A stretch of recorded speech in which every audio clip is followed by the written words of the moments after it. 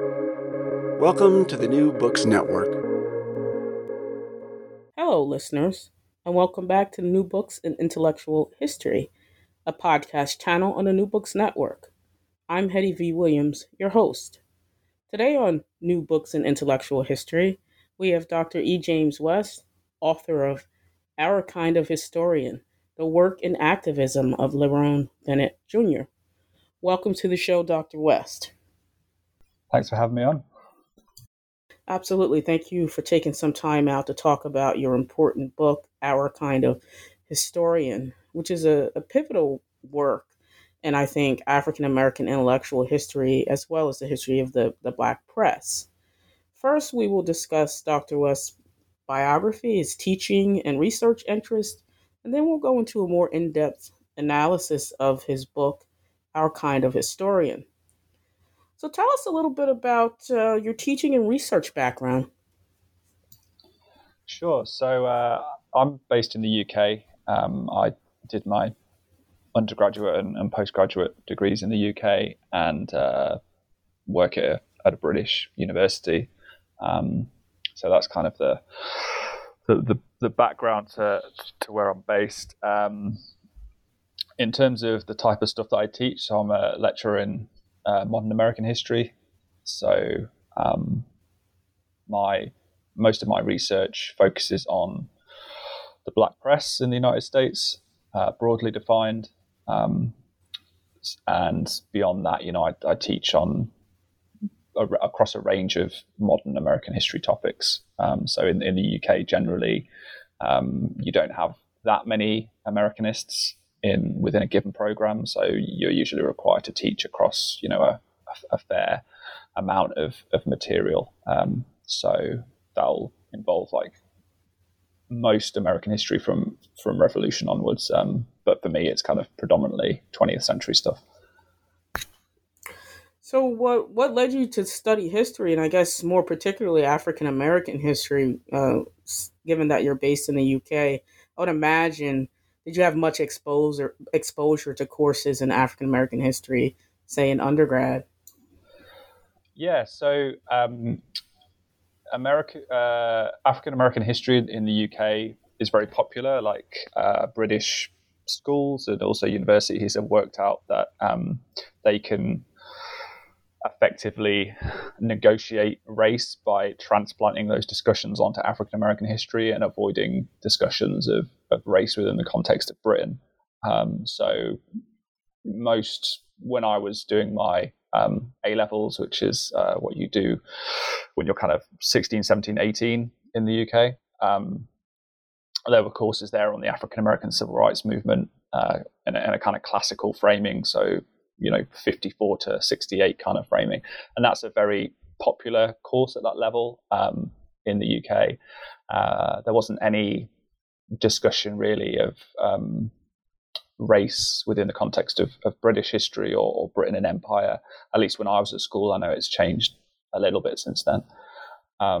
So, for a lot of British students at that level, their engagement with questions of race and power and inequity really come through the lens of African American history, and particularly the modern civil rights struggle. So that was really my entry point into thinking about African American history, and then also African American history is quite popular. Particularly courses on civil rights are quite popular at British universities as well, and again, that's a way to kind of offset or transplant discussions of race away from the British lens and then to think about it in terms of the US. So I think a lot of the way that British people think about race is, or kind of civil rights particularly, is, that's something that happens somewhere else. A lot of British undergraduate students will be able to list you the names of, prominent civil rights leaders in the US, but they probably wouldn't be able to name many, if any, civil rights leaders or black leaders in Britain.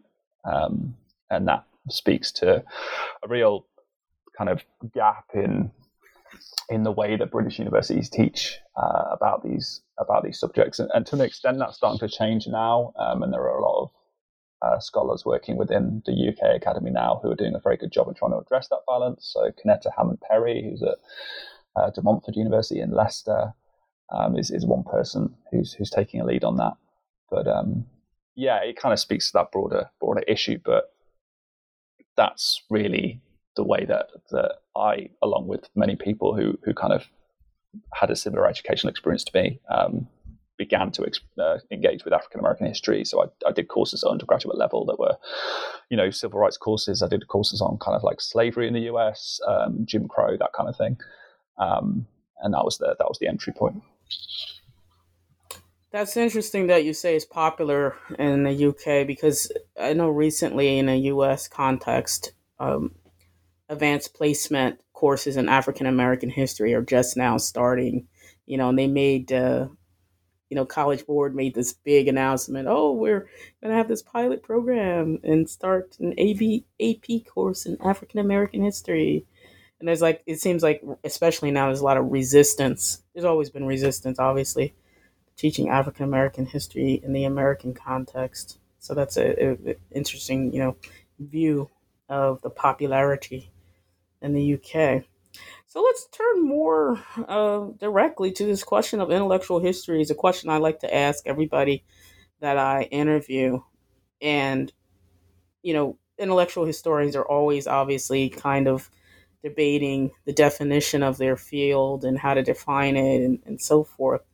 So how would you define intellectual history, but more directly, African American intellectual history? Yeah, I'm going to probably caveat it with saying that I'm not really an intellectual historian, so my ideas about this probably less well formed than other people you might have interviewed. But yeah, for me, beyond the kind of just broader history of ideas model, I'm really interested in the kind of Gramscian framing of the division between the kind of I guess the Gramscian model is like the organic intellectual, so intellectuals who kind of associate or affiliate themselves with kind of marginalized social classes versus a more traditional elitist view of the intellectual, which I guess is the kind of the capital I intellectual idea of the kind of cerebral figure who's thinking about these big ideas, but not necessarily rooting those ideas within or to a kind of investment in bettering the lives of marginalized communities or social groups. And that's the way that I kind of approach thinking about Lerone Bennett and his position. And I think that's something that, and I'm sure it will come up quite a few times, the kind of the objectivity question. And I know that the AHA decided to wade in on that, or well, maybe not organizationally, but one individual. And I think for a lot of African American people who we would see as part of a kind of canon of African American intellectual history, that idea of intellectual history being a more abstract idea has always been quite facile, because what is the purpose of thinking about ideas of intellectual, like not just thinking about broader ideas of intellectual history, but also thinking about how we apply those ideas for pragmatic real world benefits, and for African American historians and intellectuals, primarily the betterment of African American people, and thinking about racial justice and racial uplift. So within the kind of broader framing of intellectual history, I think African American intellectual history as a subcomponent of that is very important, because it obviously reminds us that this division between a kind of traditional elite intellectual and then the organic intellectual quite quickly breaks down when we kind of look at marginalized groups or marginalized people within American history. So that's kind of my entry point into intellectual history. And then obviously Bennett is the person that I'm most interested in for this book. Sure. And I would imagine you will have critics, if you haven't already read, reviews of your book, who would probably say, well, is two questions they might raise is Bennett a historian? Is he an intellectual? He's you're using the Gramscian framework, so more like a public intellectual and or activist intellectual. And that's a big debate too, obviously, in intellectual history. What does that mean then? Right? Is he a presentist? We're not going to go there, but I thought it was just throw that in there as we start to look at the book. I'm just gonna. I mean, I don't even know why this. We can just allow that. But I'm not gonna rant about that guy's article, but it just didn't even make sense because it's like one of the first things that undergraduates break down is the kind of fallacies and limits of the idea of historical objectivity. So the fact that one of the main guys in the AHA seems really hung up on this idea still seems a little bit bizarre. And then also it's only really a problem when brown people or women do it, or I don't know. I didn't really understand what his thing was, but yeah, we can leave that alone. Lots of people have more eloquently taken that apart than I could. Yeah, I mean, definitely looking at somebody like Bennett is and his I don't want to say contempt or disdain for this notion of objectivity, and the fact that he's saying, hey, I need to use what I have to get freedom. The work itself is a part of the project of Black freedom, trying to document our history and our past and using it kind of as a tool or weapon to secure some freedom at the present.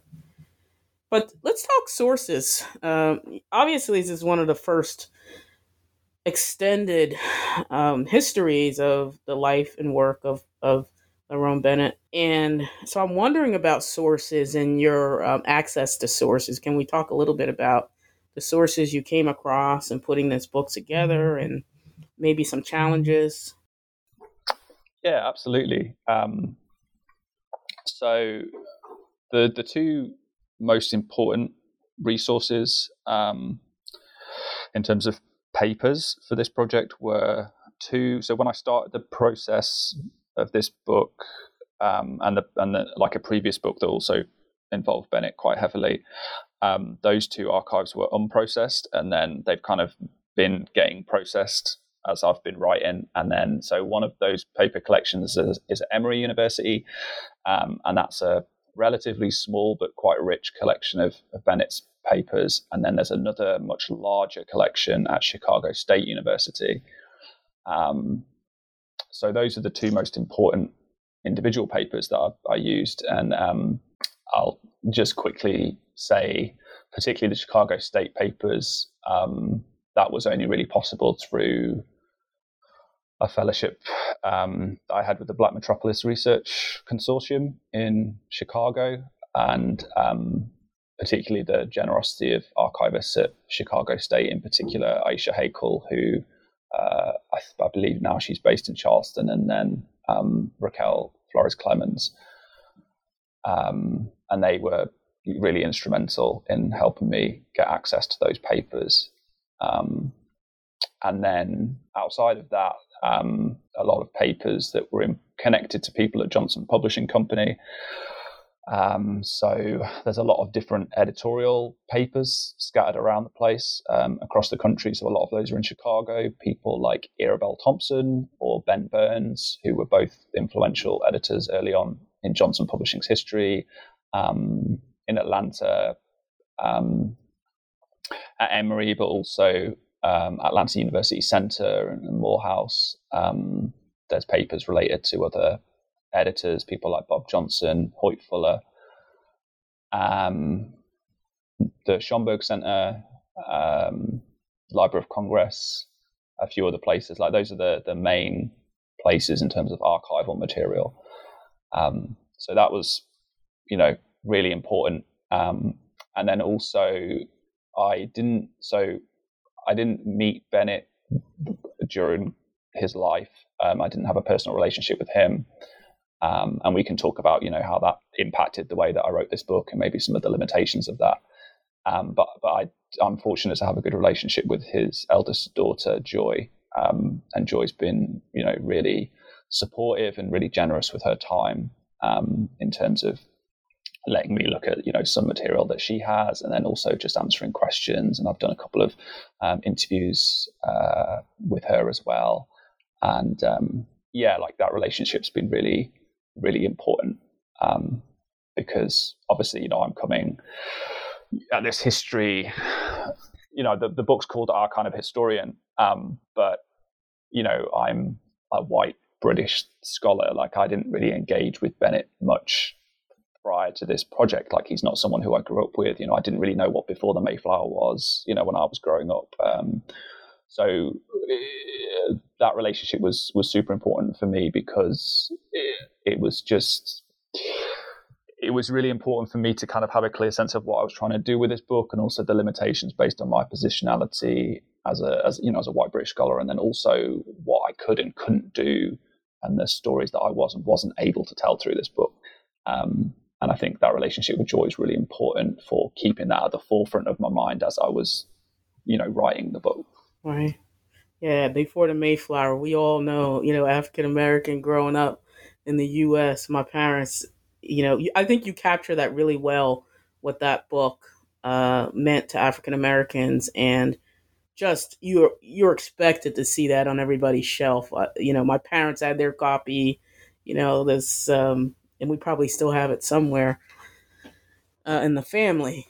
Seeing that copy of the book, that was the definitive. That was our history. And just having this relationship with not only that book but Ebony magazine. And at some point, I might, as we get to the end of our questions, maybe if we could talk about what Ebony has meant and has anything replaced it at the present, if we get a chance. So let's talk about Lerone Bennett Jr. and how he fits the definition of an intellectual. And then we'll turn directly to your book, more directly to your book. Yeah, so Bennett, he's not someone who comes from the way that he becomes a public historian or a public intellectual is not a direct line. He's born in the South. He's born in the Delta, in the Mississippi Delta in Clarksdale. And early on in the book, I spend quite a lot of time about the geography and thinking about the geography of where he grew up. And that was really important for me. First of all, just to kind of get a fuller sense of, what is the sea that Bennett is swimming in within the context of, 1930s Jim Crow Mississippi, and the way that informs his early life. But also that experience growing up in Mississippi really puts in place some of the core ideas that he has about the role of history and the function of history and its relevance and power for Black people, that he kind of realizes in a fuller sense through his later professional career. His time in Mississippi and growing up in Jackson in particular was really formative for him intellectually, even though he wasn't thinking at that time, how am I going to conceptually write about and think about history later on. It was just very formative, but then looking back, it was obviously a really important moment. And then he goes from Jackson through the school system, and he decides that he wants to go to Morehouse, and he wants to become a Morehouse man. This quite gendered vision of Black excellence that he sees embodied through some of the men that he knows in Jackson. And then he goes to Morehouse, and Morehouse in Atlanta is, an incredibly important period in his life. He comes under the influence of Benjamin E. Mays, who, alongside, John H. Johnson, is one of the most important male figures in his life, and a really major influence over his thinking about activism and about, writing and education. And then he ends up, he works for a short period for the Atlanta Daily World, one of the few daily black newspapers in the country, and that's his, his training almost as a professional black journalist. And then he moves to Chicago in the early to mid 1950s. So he's coming of age at this really, really interesting moment within the kind of broader arc of African American history. When you think about, he's born in 1928, and he grows up within the context of the Depression in Mississippi, and then he enters Morehouse at a really critical moment in that institution's history during World War II, where it's really struggling for students, and Benjamin Mays arrives as the Morehouse president, and he really transforms the institution in quite a short period of time. And that's obviously the period as well that, like Martin Luther King's at Morehouse, Bob Johnson is at Morehouse, like some of these other really influential figures are coming through Morehouse at this particular moment in the mid 40s into the late 40s, early 50s. So it's a really generative moment for Bennett. Puts him in contact with, I accidentally turned my microphone off then, puts him in contact with some of the people who were a mainstay throughout the rest of his life. No, I think a good point, that chapter, Morehouse Man, and what that means to, Black masculinity and the African American experience, and what the Morehouse Man looks like, right, in terms of the style of dress and comportment, and why that was such a formative moment in his life. But can you briefly lay out your argument concerning Lerone Bennett Jr.? Because again, he's been overlooked in the sense that, is that because of access to sources, or is it that, do we don't put him next to, or historians haven't placed him next to somebody like W.E.B. Du Bois as our historian. You're calling him our kind of historian, and making, a point, I think, of delineation between who he was. Can you tell us a little bit about your overarching argument, kind of distill it for our audience a little bit more? Yeah, sure. So that the title of the book, Our Kind of Historian, comes from a quote from Ishmael Reed, which was quite late in Bennett's life. He was getting a prize from, I think it was the American Book Awards. It was about 2002, and Ishmael Reed has this great, it's quite a short speech when he's presenting this award. It's a Lifetime Achievement Award to Bennett. And he's talking about him as a trailblazer in the quest for a more accurate and inclusive interpretation of American history. And this description of Bennett as our kind of historian, I think is great.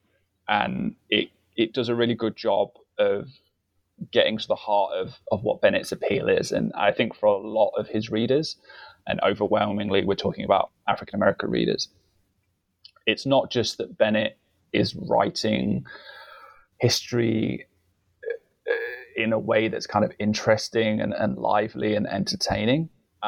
It's also that he has a very clear vision of why he's writing the history that he's writing, and what the function of that history is, and who his audience is, like who he's writing that history for. And I think that's at the heart of this really strong relationship that he develops with the broader African American community. And yeah, you've already mentioned before the Mayflower, obviously, and some of his later work, Forced into Glory, The Challenge of Blackness, those kind of texts. He writes in a way that really connects with people, and that's, I think, at the heart of his popularity. And people like John Hope Franklin and Du Bois and other Black historians and intellectuals, they're very well known, but there's not that kind of warmth or intimacy of the relationship, I think, in the same kind of way for a lot of people as there was with Bennett. And I think that's really at the heart of his appeal, and it's that kind of specific connection which informs the title of the book, but then more broadly the way that I think about Bennett's work and his relationship to the African American community. Yeah, I tend to. I was going to throw John Hope Franklin out there, but I see your larger point in terms of his access and his public as a public historian, really before it becomes in vogue, he's a public figure, public historian. He's speaking to the masses as opposed to writing textbooks for, a college classroom. Bennett's classroom is the African American population, masses. And there's the Gramscian framing, of course, obviously makes the most sense in looking at him as a public intellectual. So, tell us a little bit more about Ebony, right? The central role of Ebony in the lives of African Americans is well known, obviously. But how did Bennett come to edit, Ebony magazine? And I want to get to the importance. I mean, I think we know the obvious importance of Ebony magazine, but its declining importance. And if you're making this argument about the central role of Bennett, is he replaceable? Has anybody stepped kind of into that role with the decline of print media? Or if that's even possible, right? But so tell us a little bit about his journey into Ebony magazine. Yeah, sure. So Ebony, I mean, I'm sure many listeners are familiar with Ebony already, but just for a quick recap, John H. Johnson is kind of migrant from Arkansas. He moves to Chicago with his mother in the 30s. He gets a job at Supreme Life, which is one of the largest black insurance companies in the country, and he kind of edits the newsletter effectively, and then he gets this idea of creating a digest for African American readers. So he starts the Negro Digest, which is later renamed as Black World in a later edition or iteration, and that's very popular. And he very, very quickly becomes one of the most widely circulating black publications, black periodicals in the US. So 3 years later, in 1945, he starts this much more ambitious publication, which is basically, he envisions it as a black counterpart to Life magazine. So it's this photo editorial publication that he calls Ebony. And it's it's a huge success. Politically or kind of ideologically, people have issues with it because it's very much,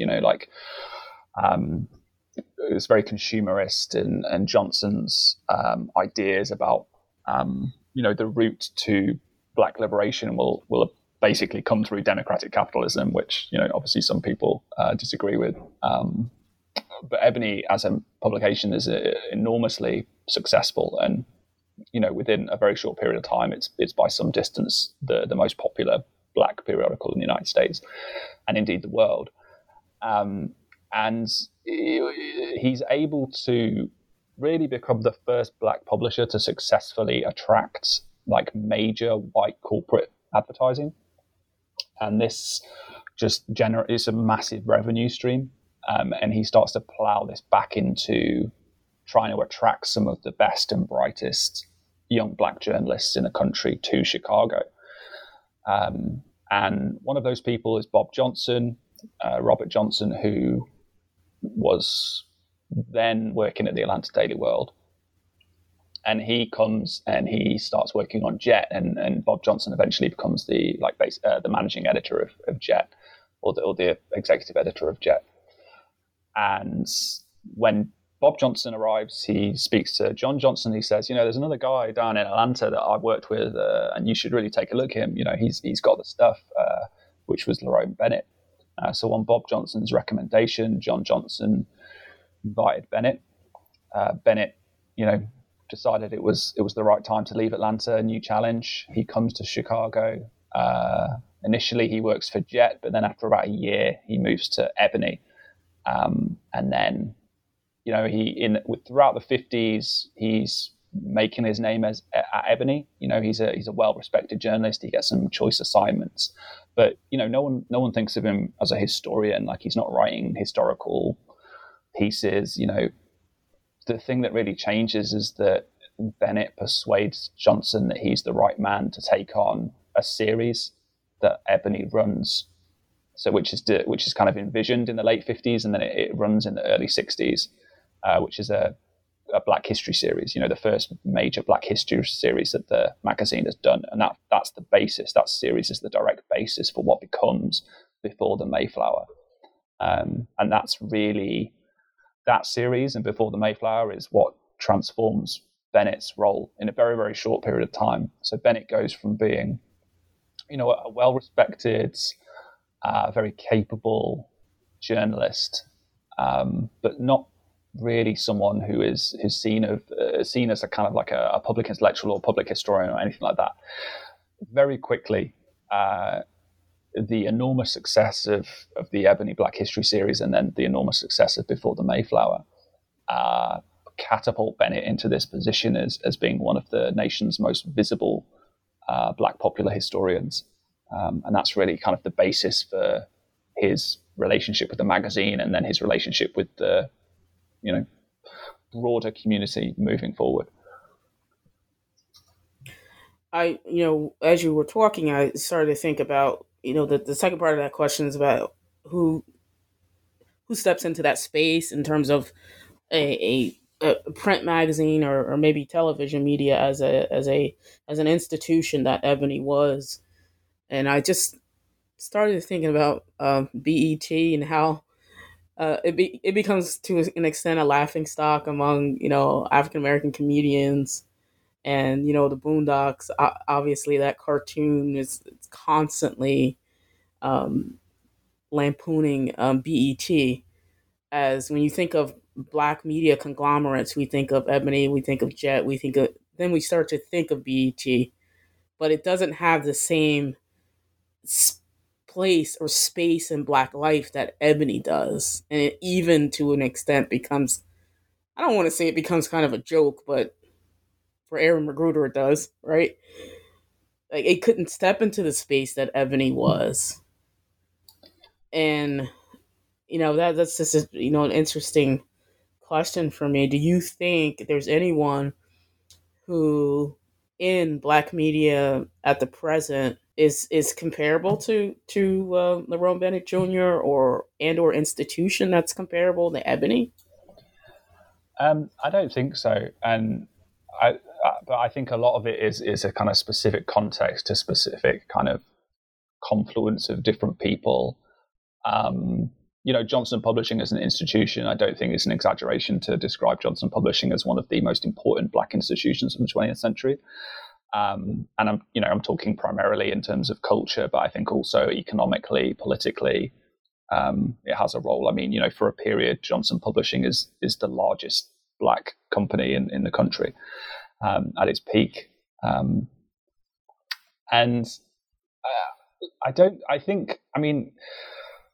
There's always been people who are critical of Ebony. Like, I'm very, very critical of Ebony in many ways. And the thing that I find interesting about it as a magazine is that I feel like everyone's point of view is kind of valid on it. Because if you think, it's like quite a vapid, consumerist, piecemeal, it's just full of like fluff pieces on celebrities. Yes, that is true. But also it publishes some really insightful pieces, important pieces.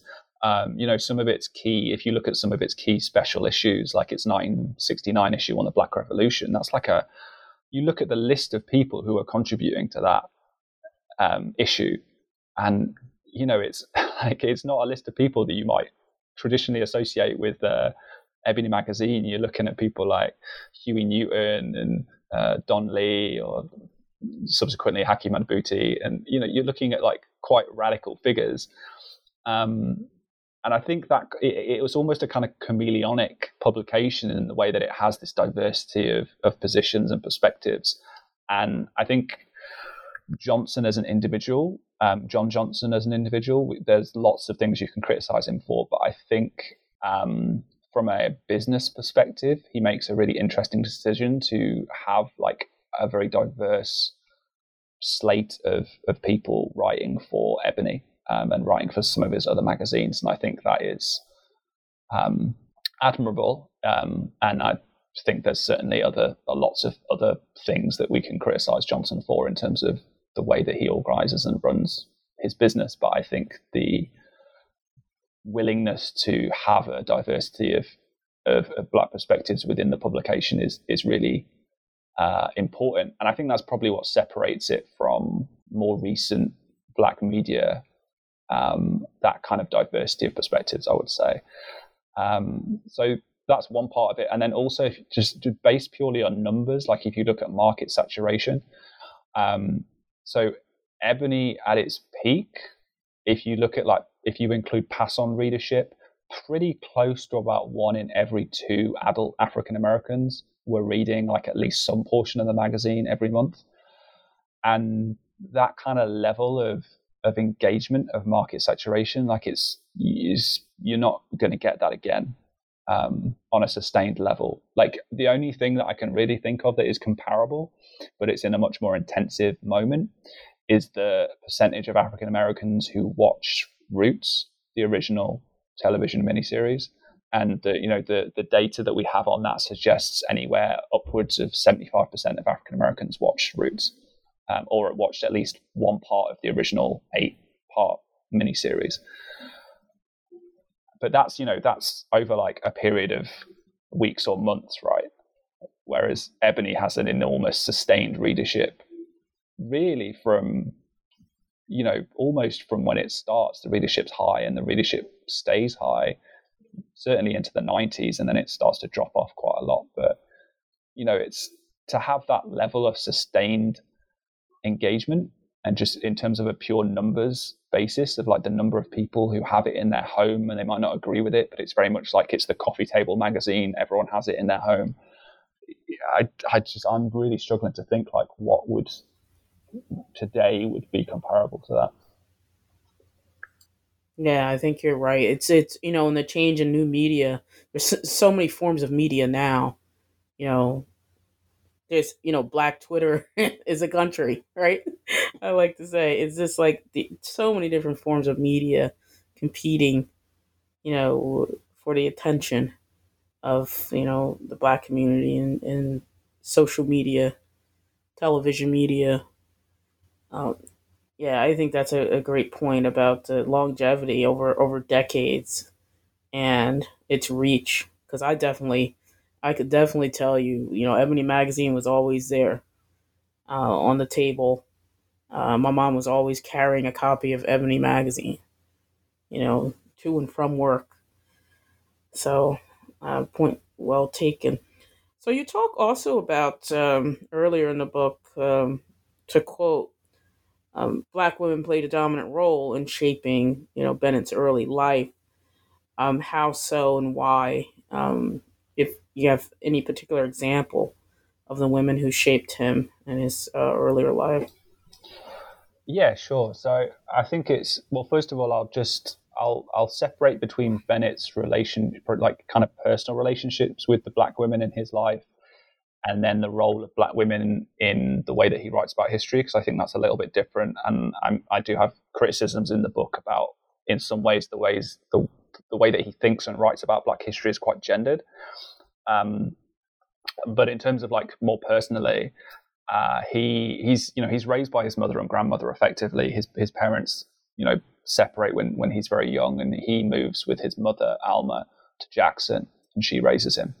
And also Lucy Reed, who's his grandmother, she has an enormous influence in his early life. He later describes her as the greatest person he's ever met. He holds her in that kind of esteem. So they had a very important influence, and not just in terms of him, but also the way that they enabled him and provided him with opportunities to engage with, particularly reading, which was a huge passion from a very early age for Bennett. So they actively facilitated that. Education was a massive priority for them. I have this short story in the book about when he's very young, Bennett comes back from school and he's been giving a report card where I think he's failing. It might be comprehension or it might be something else. So then Alma basically marches down to the school.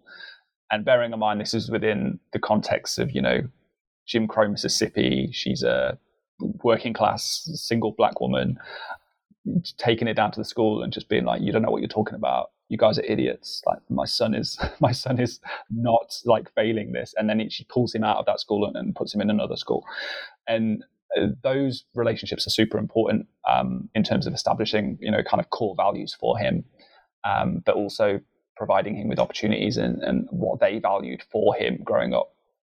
So that's one kind of aspect of this. And then some of his early teachers, particularly a teacher called Manning, who was the person who really kind of gets him engaging with history for the first time. He talks a lot later in his life about the importance of Miss Manning and her role in getting him to think about history, like the way that he writes about history later on, which is very kind of engaging and accessible and lively. Like a lot of that comes from those early experiences with history with Miss Manning in the Jackson school system. So those are just kind of two examples. And then later on in his life, his wife Gloria plays a really important role, albeit a very, publicly underappreciated role in his career. So the couple have 4 children within a quite short period of time. And it's not just that Gloria, who was a very talented journalist in her own right, she and they actually met at Johnson Publishing. She kind of largely gives up her journalism career to look after and care for the children, and that provides Bennett with the space to become this public figure. But also she plays a very important role in like helping him think through his work. She kind of sometimes edits his work, and that's a very familiar story in terms of gendered labor and the underappreciated role of the women or partners of people who we see as intellectuals. So that's that's by no means something that's exclusive to Bennett. But yeah, it's worth obviously flagging the Gloria's role in what he would later become in terms of his public prominence. And you mentioned, his daughter in preserving the history with the papers that she has and documents, down to the present that you mentioned earlier in the show, how she played a major role in you getting at least your, research out there and supporting, really preserving her father's legacy. I think is, very interesting too. Yeah, I think for Joy as well, like Joy was a journalist, so she I think she understood that aspect of her father's professional career like very well. And they actually, I believe they worked together for a short time at Johnson Publishing, towards the end of his life or his career there.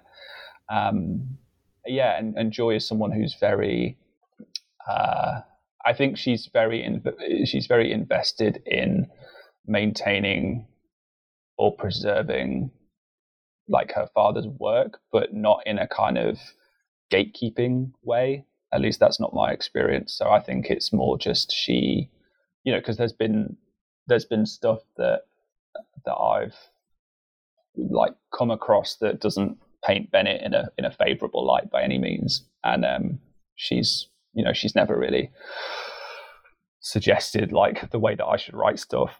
She's been very engaged, but then in terms of the actual process of me writing stuff, she generally doesn't really like care about that too much, because she's kind of like, she understands the process of writing. She comes from that journalistic background, so she's been supportive, but also not trying to guide or steer material, which has been really useful. Sure. So tell us more about Bennett's role in the civil rights movement, civil rights era, including his writings at that time. What how does he shape civil rights movement, in what ways, through his writings and so forth?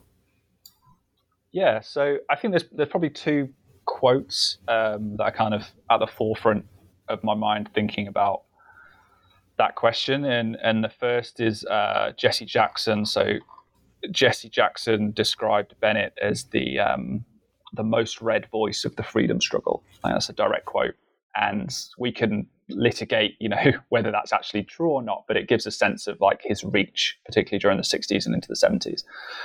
And then also the other aspect of this is someone like John Henry Clark, who writes this really interesting profile of Bennett, which appears in Freedom Ways in, I think, early 1965.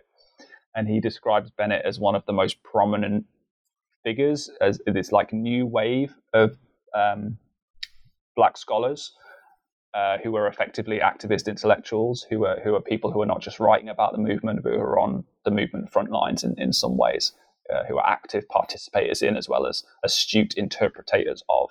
That's a quote from Clark. So those two kind of ideas really framed a lot of the way that I thought about his role. And I think the way that I try and map it out in the book is you see this transition in Bennett's writing, and you see in a very real way how his engagement with activism, his direct connection to both his participation in the civil rights movement and then also his relationship to activists, prominent activists within the movement, how these shape his writing in really interesting ways. So you go from the early 60s, where, he writes before the Mayflower and he writes it in a very kind of engaging and accessible way. But it's not really a kind of theoretical text, or he's not really thinking deeply about the relationship between Black history and Black activism. But then by the end of the 60s into the early 70s, he's writing these really interesting, quite theoretical, conceptual collections. So the one that I would flag for people listening is The Challenge of Blackness, which came out in 1972, and which is a collection of speeches and addresses and essays.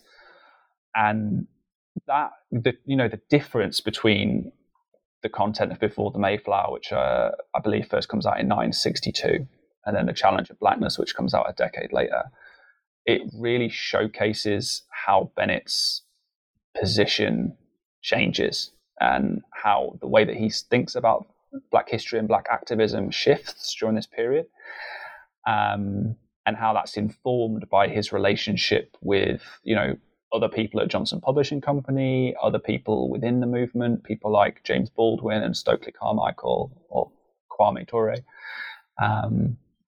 So yeah, it's a really interesting moment in his life. And again, I think for Bennett, thinking about him more broadly, it's useful because that's a transition or an evolution that a lot of people undergo during this process, or this period. So this is by no means Bennett alone, and that's one of the things that I think so interesting about him as a character, like the questions and the struggles that he has and the way that he thinks about Black history and Black activism.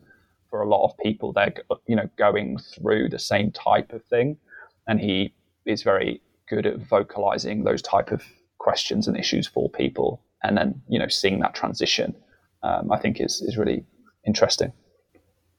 No, definitely. As you talk about the transition, as we sort of come to our last question about his views on reparations, tell us a little bit about his views on reparations. Yeah, so this is one of the and just for context, so for listeners, I wrote an earlier book called Ebony Magazine and Lerone Bennett Jr., which was focused more specifically on his role at Ebony. And then when I kind of wanted to do a more specific biography project, which was larger, and one of the big reasons was I wanted to talk about some of these other really interesting aspects of Bennett's life that I didn't get the chance to talk about in terms of his relationship with Ebony, and the reparations debate was one of those. So Bennett, he has this kind of really interesting moment towards the end of his professional career, at least, because his role at Ebony changes in the late 80s, and he starts to write a lot less. And it seems like he's kind of tapering off a bit. But then you get this 1-2 punch around the turn of the 21st century. So you see the publication of Forced into Glory, which is his, highly controversial magnum opus, if you like, of Abraham Lincoln as a white supremacist, which, is one of the books he's probably most well known for now. And then he plays this kind of influential role locally in Chicago in the movement for reparations. And Bennett's role, so he is not someone who is leading the revived demand for reparations, which come around the turn of the 21st century. He's not really connected to organizations like UNCOBRA. He's not someone like Randall Robinson, who's, at the front line of that.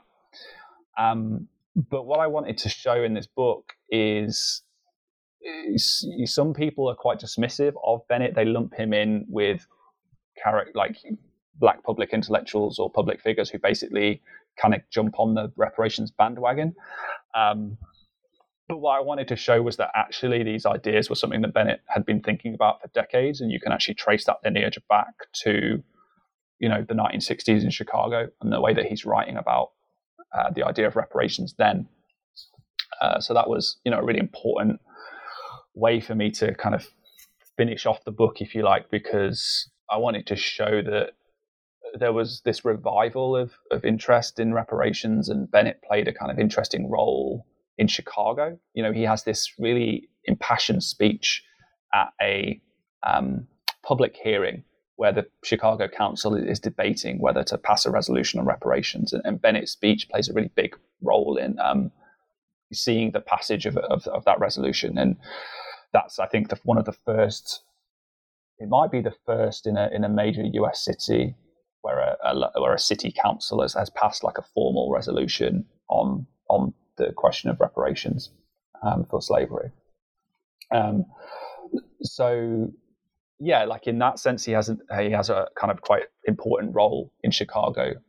But then I really wanted to, again, kind of coming back to one of the overall themes of the book, I wanted to show how this was, the idea of reparations wasn't just something that Bennett picked up in 2000 and ran within this context of a revived interest in reparations. I wanted to connect it back to, first of all, the way that he had been thinking about reparations throughout his career, but then also link it back to that broader debate about reparations, which goes back into the 19th century, and like people, Callie House and those kind of earlier activists. So it was really part of that. I thought it was a nice way to kind of finish out the book, because it comes back to those main ideas of where Bennett fits within this broader trajectory of African American history and activism, both individually in the way that he writes and he thinks, but also connecting him to that longer tradition and continuing tradition. Sure. That's intellectual history, Professor. Looking at these ideas over time and how they developed. And so as we end today, tell us a little bit about what's next for you. I know you have 2 books that just came out. Man, very productive scholar. What's next for you? I just had, this biography came out, and then I had a book that came out with Illinois earlier this year, which is, it's called A House for the Struggle, and it's about the black press and the built environment in Chicago. And then what I'm working on at the moment, so I'm writing, it's a kind of a survey history of the modern black press for Edinburgh University Press. So I'm writing that at the moment. And then also I'm involved in the Black Press Research Collective with Professor Kim Gallen, who's was at Purdue but recently has now moved to Brown. And we've got some really exciting stuff planned for that. So hopefully there'll be more coming out over the next couple of months about what exactly we're going to be able to do with the Black Press Research Collective moving forward, particularly with an eye on 2027, which is the bicentennial of the black press in the US. So we've got some exciting stuff lined up for then. So yeah, keep tuned, I guess, for that. Yeah, sure. It sounds like you're definitely involved in many different projects, and we look forward to reading in your next book and looking at your other research. And thank you again for participating in this interview for the New Books Network. Thanks for having me.